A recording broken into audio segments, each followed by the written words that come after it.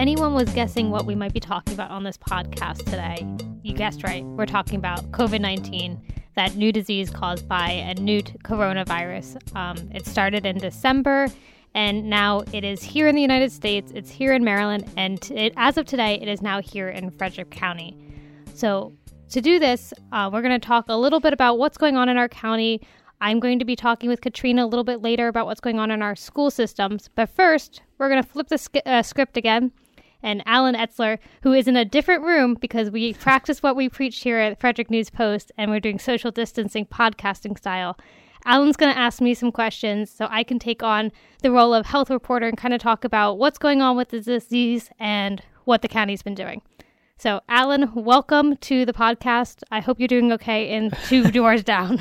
Yeah, it's very eerie to do a podcast this way with like the microphone in you, and I'm staring at a big piece of foam soundproofing equipment, and rather than a guest. So this is an interesting setup we have going on, and definitely the smart way to approach it. I think can't be in any of those confined areas doing a podcast like this. So yeah, I want to get into it. I just want to make sure that we know, or that our listeners know, this story is evolving so fast, and we're recording this on a Monday afternoon. So chances are by the time you listen to this on Tuesday, some of this stuff may be a little bit out of date. We're trying to do it as fast as we can, but this is one of the fastest evolving stories I think we've encountered here at the News Post in some time. But I just want to give you the chance, Heather, to kind of give our readers a primer of what has happened so far today. You mentioned we had our first official positive case of COVID-19 in the county. So what happened today when that was announced? So first, this is our first confirmed case of COVID-19. And we've been using a lot of really kind of funky language like confirmed cases or positive cases. And that's because testing has been a problem throughout this entire country. Basically, multiple officials have said we have a testing shortage, so not everyone is getting tested, even if they might fit all the symptoms of COVID-19. They did relax guidelines today so that more people can get tested, but the problem is we don't have the kits needed to test all those people. So Frederick County has its first confirmed case. That doesn't necessarily mean other people might not have the disease. There is a chance that people do have it and are not feeling well and just don't have a confirmed case. And like Dr. Barbara Brookmeyer said earlier today during a press conference with County Executive Jan Gardner, this is not unexpected. This was coming for a while. And actually, I was a little surprised it took this long for Frederick County to announce its first case. Yeah, so can we, and now when we talk about these cases and the information that's been coming out, there's a very limited amount of information, but what, who I guess has been, or what information has been kind of identified as with the person who tested positive for the first case? Because it's something we haven't seen as much in other counties in terms of the demographic of the person who has been confirmed to have COVID-19. Yes, so this is a woman in her 30s. It's a weird situation where this person does not have a travel history, but they were in contact with someone who did have a travel history to an area where there was cases of COVID-19. So I think Dr. Brookmeyer described it as like it's a 3 people down the line kind of situation. So she met with somebody who had traveled to somebody or in an area where there was cases, and now this person has it. But the 30s age group is not one that we've seen very much, but I do anticipate we will be seeing more because just a couple minutes ago before I came in here, I was writing up that someone in their 20s in Baltimore has it. So the vulnerable group, as they're describing, is people who are 60s and older. And that's really because the mortality rate goes up significantly, especially when someone's in their 80s. But that does not mean that it doesn't affect people who are younger. It just means that their symptoms may be milder, or they might be faring better, or they might not have as bad of a case. But that doesn't mean you can't get it.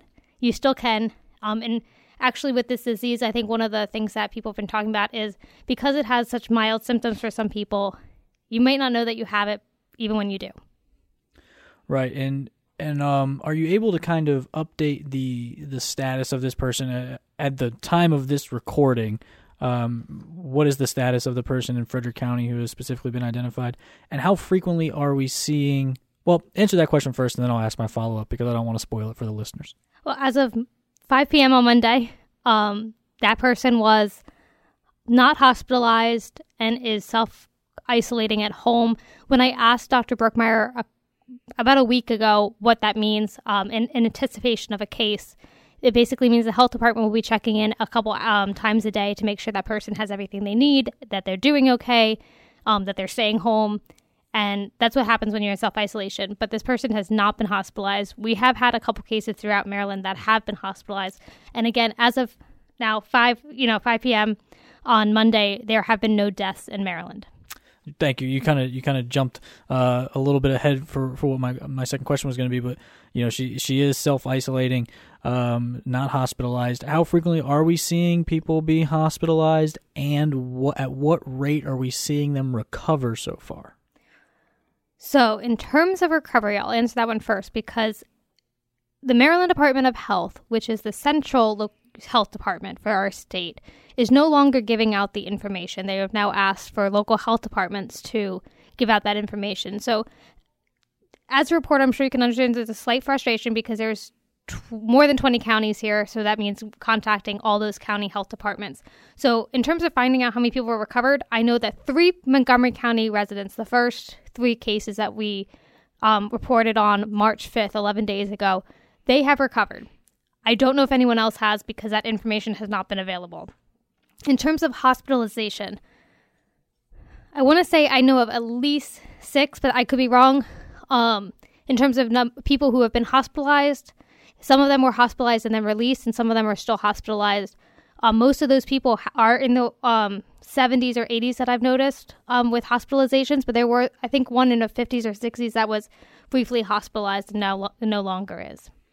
You mentioned you've been talking to the health department and asking questions, and some of the information hasn't been available. What are the unknowns that we're still trying to find out?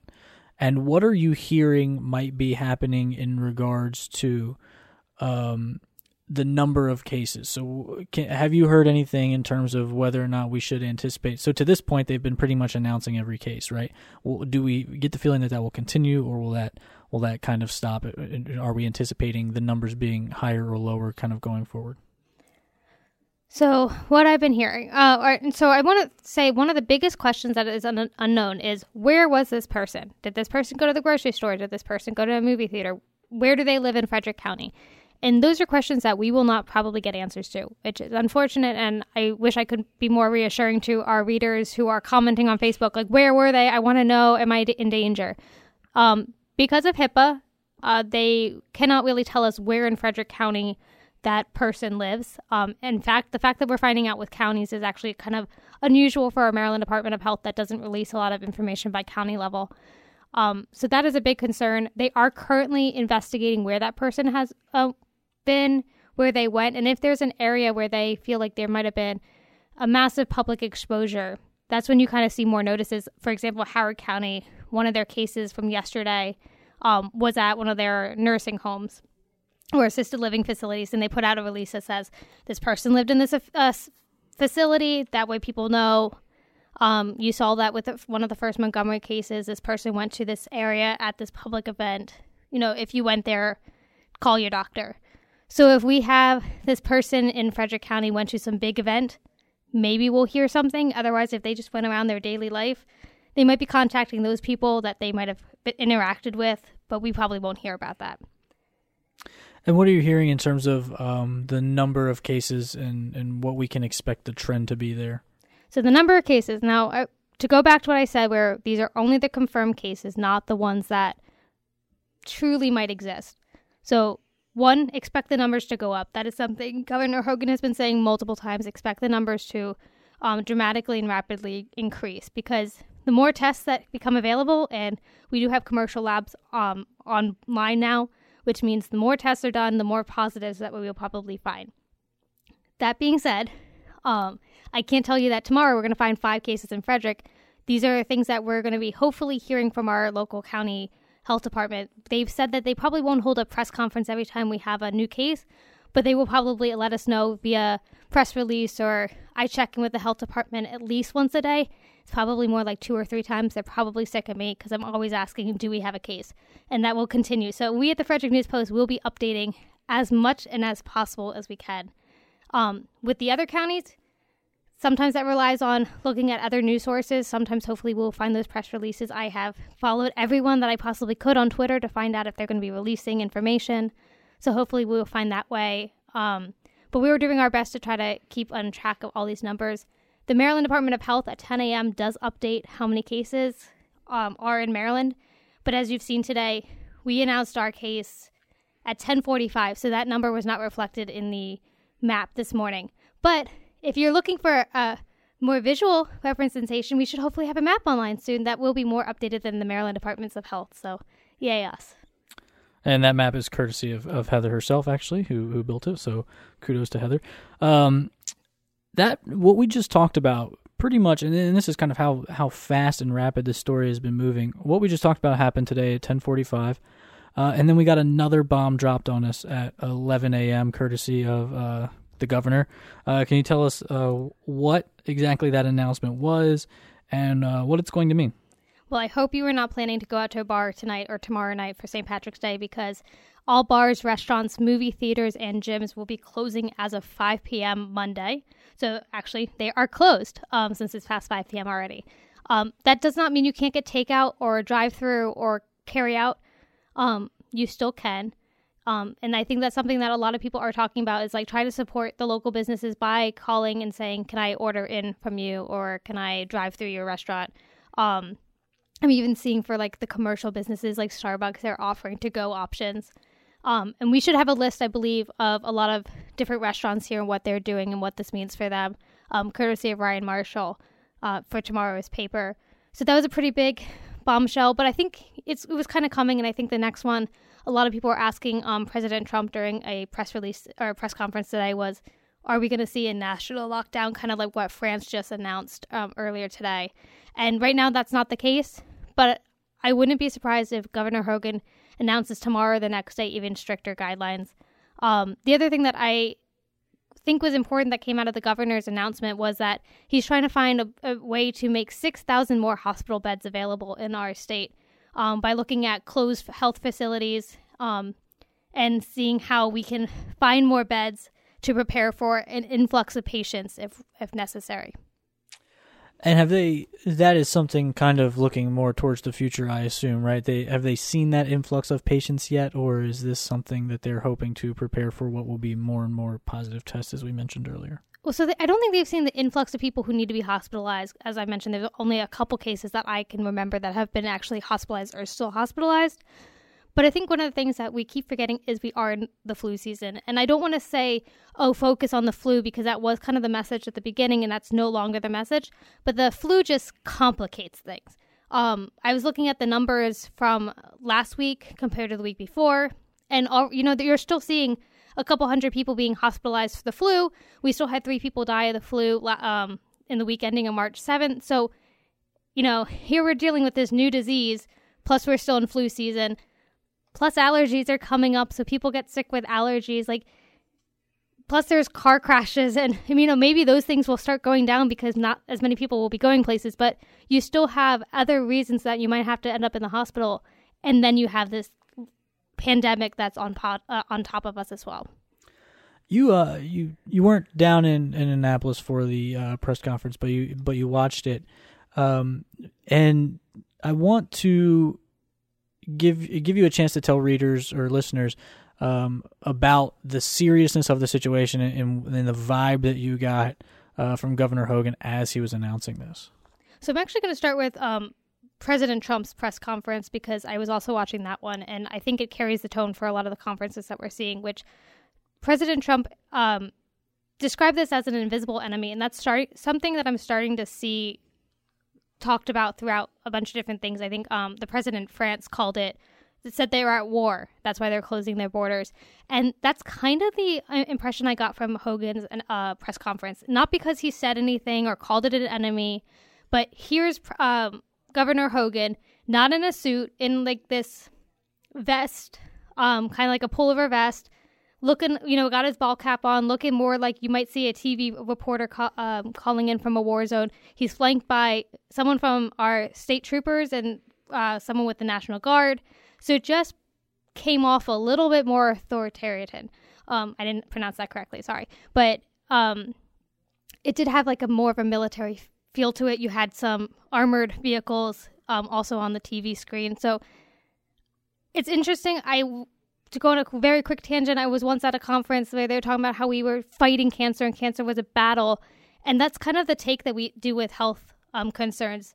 We like to treat everything a little bit like a war. So this is the war on COVID-19, just kind of like we had the war on drugs and the war on HIV and the war on cancer. That's just kind of the talk that we see when we get very serious about this, and that's kind of how it's being presented right now.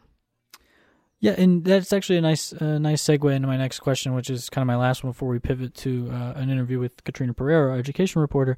But how long can we anticipate this war lasting? How long until we win this war, we come out on the other side?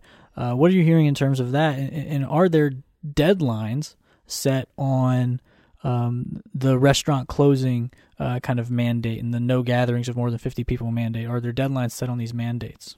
So I think everyone's a little bit hopeful that we will get rid of this as soon as possible because I think we're all getting very sick of having to be to deal with this, which as a reporter trying to stay on top of this, I am certainly ready for this to be over.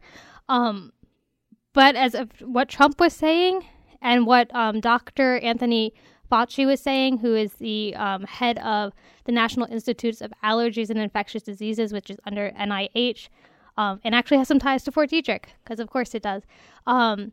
We're looking at maybe July or August, which is even longer than I think some people were thinking, because I had previously heard maybe June when it gets to be summer, more vitamin D, more UV lights.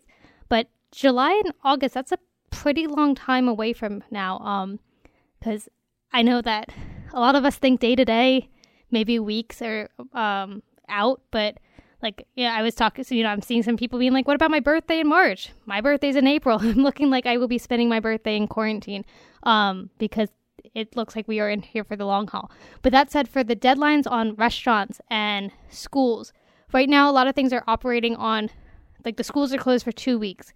President Trump said no gatherings of 10 or more people for about 15 days. They're being set right now, but I would probably bet on having those things be extended. Having them set for 2 weeks or 15 days kind of allows you to get used to it, and then they can say, all right, we're going to extend it without ever having to worry about announcing it now and kind of panicking people. What do you recommend people do during this time? Stay away from people. It is the introverts, like, holiday, I guess. You don't have to look at people. Play the Disney Store game. Try to stay in your house without ever talking to somebody else. And I know that sounds like kind of funny, and everyone's like, oh, really? We have to stay away from people? But it's this thing called flatten the curve, which you've probably seen lots of graphs in now. But the idea is that the more we stay away from people, the more we don't go outside or interact with new people, the more chances that we're going to push down the number of cases so that it's more of a longer plateau instead of a spike. And the reasons for that is you're trying to keep it under what our healthcare system can actually manage. Because if we have a spike, that's when you get into situations with Italy, which is having to face some horrible triage decisions. I think we were talking about if you're 80 or older and sick in Italy, they just don't have the ability to treat you anymore. And that's what we're really trying to avoid here in the United States. So we're flattening that curve. We're staying away from people 6 feet or more. Even here in the Frederick News Post, we're looking at how we can work from home, stay away from people. Even here at Frederick Uncut, right now we're doing it in separate offices. We'll be working from home and doing it from home. So we are practicing what we preach here at the Frederick News Post. All right, that's going to be easy for me. I'm going to get ready to pass you off to Katryna Perera, but I want to just take a little bit of time here to commend you for the work that you've done covering this and the work of the entire Frederick News Post staff. Because I think the work that we have been doing here has been absolutely crucial to the mission of public health and keeping people informed and making sure they're able to understand what is going on around them. I also want to let readers and listeners know that we opened up access on our website. Typically, we have a paywall after 10 stories that you read. You have to buy some type of subscription. We've opened up access for you, so you have access to all of our stories, everything that we're writing. You will be able to read.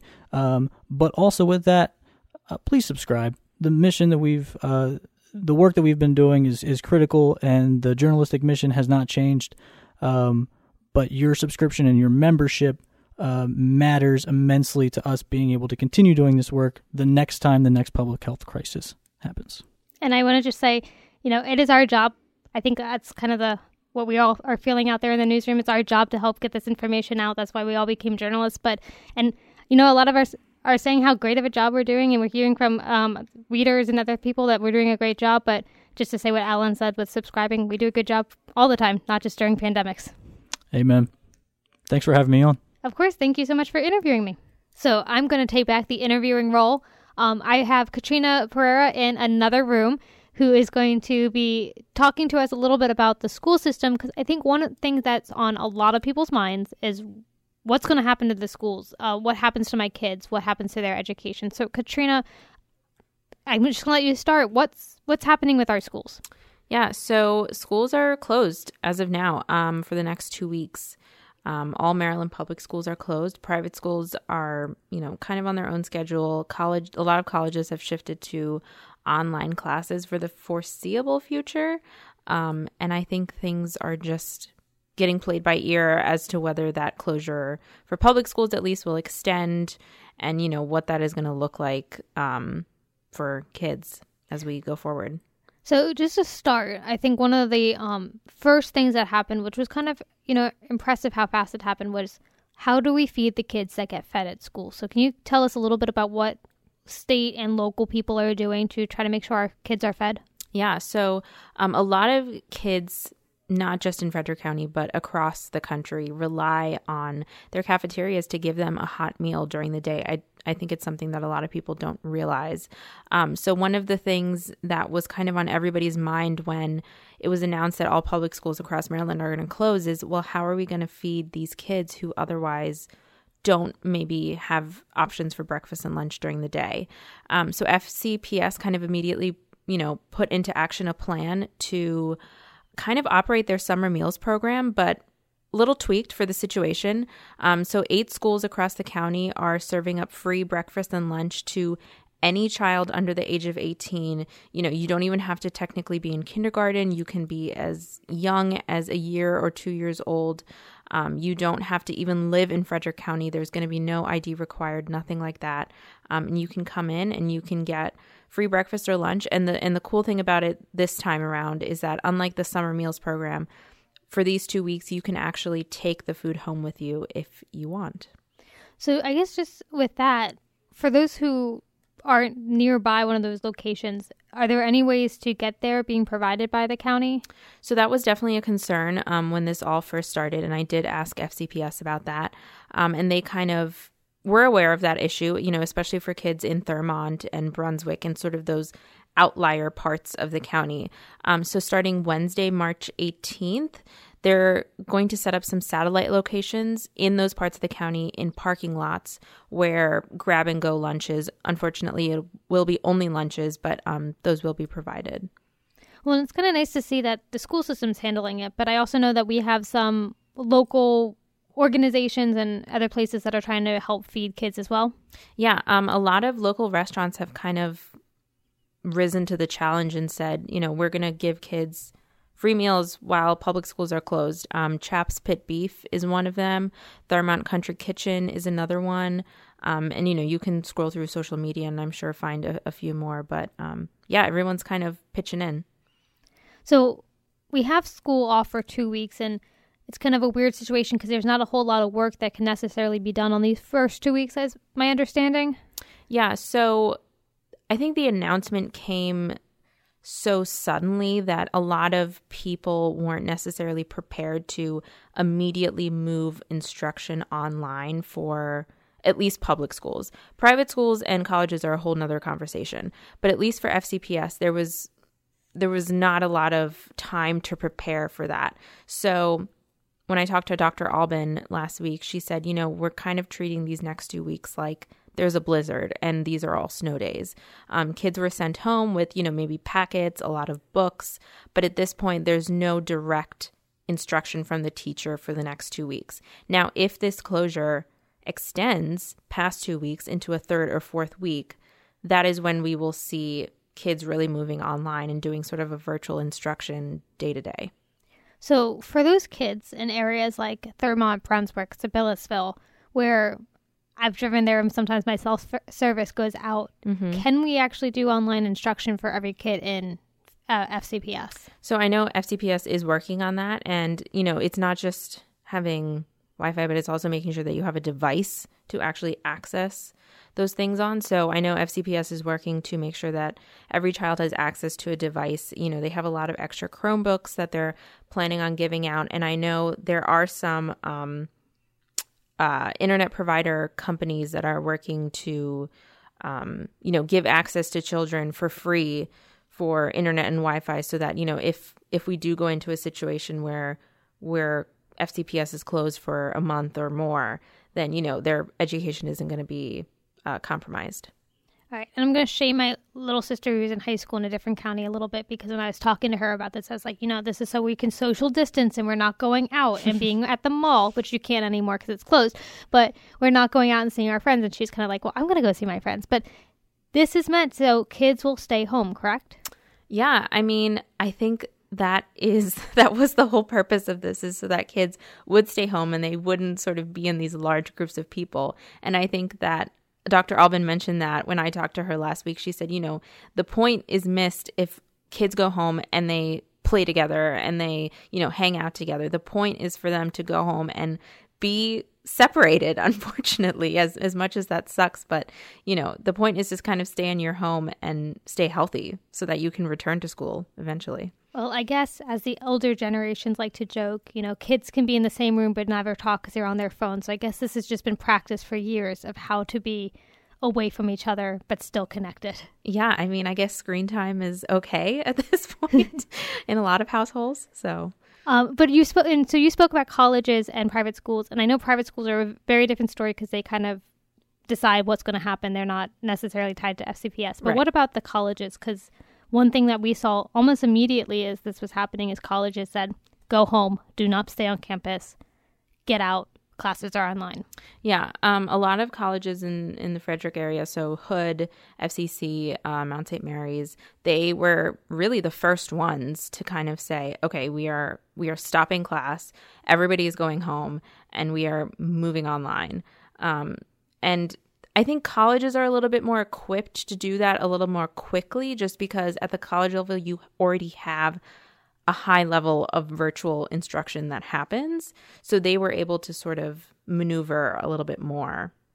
And I don't know if you have had these conversations with Mount or Hood yet, but for those kids who are freshmen or sophomore, or as long as they have on-campus housing, has there been any discussion about what happens with tuition or what happens with room and board in terms of are kids getting some sort of refund if they've already paid for a semester's worth of room and board that they don't get to use? Yeah. So at this point, Mount St. Mary's and Hood, the closure has an end date. So I haven't heard specifics about whether there's going to be any refunds, but I think if the closure extends past, again, like a 2 or 3 week period that these colleges have set out, then we will start hearing those conversations about, okay, the students have now been gone for a month. We need to start figuring out, do they get refunded for this? They're not living here. They're not using any of these facilities. What happens at this point? But I think right now, everyone's still kind of waiting to see what's going to happen after these 2 weeks. And has there been any talk about what happens for seniors, especially with either in high school or in colleges, for whether their lives get put on hold, or are they still graduating? Do they still get to look for jobs? So I know the Board of Ed for FCPS is having a discussion soon about graduation dates and whether those need to change or be delayed. A lot of seniors I know take AP courses, and at this point, the College Board has not said anything about whether those exams will be rescheduled. The state testing window, as far as I know, has also not been moved. So I think at this point, really, everybody is just waiting to see, okay, what's going to happen in these 2 weeks? And if it gets worse, then we need to start making all those decisions.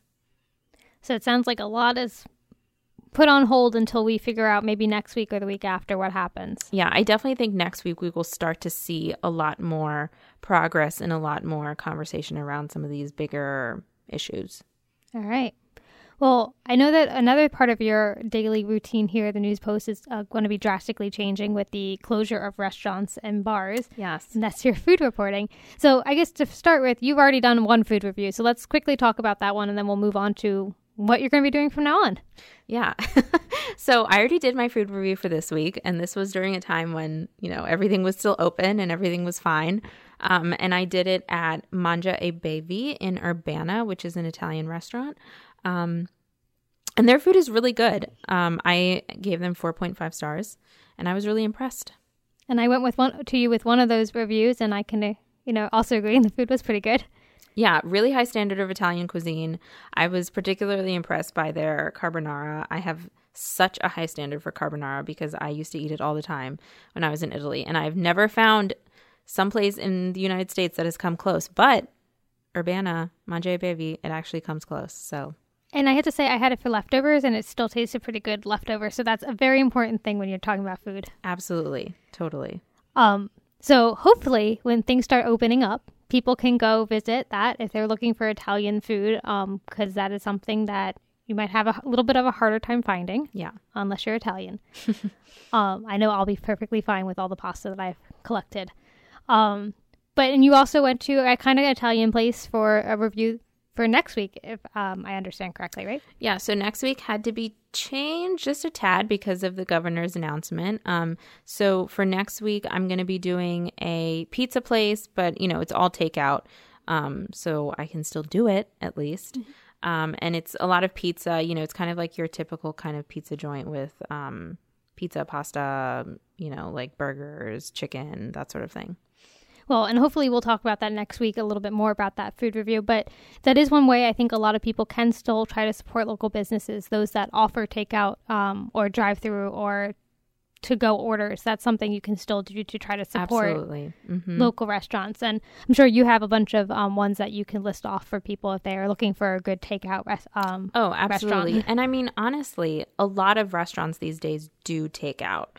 Even some of the fancier ones, they will wrap it up really nicely for you. So if you're craving something in particular or, you really want to eat at this restaurant, just check to see if they do takeout. They probably will.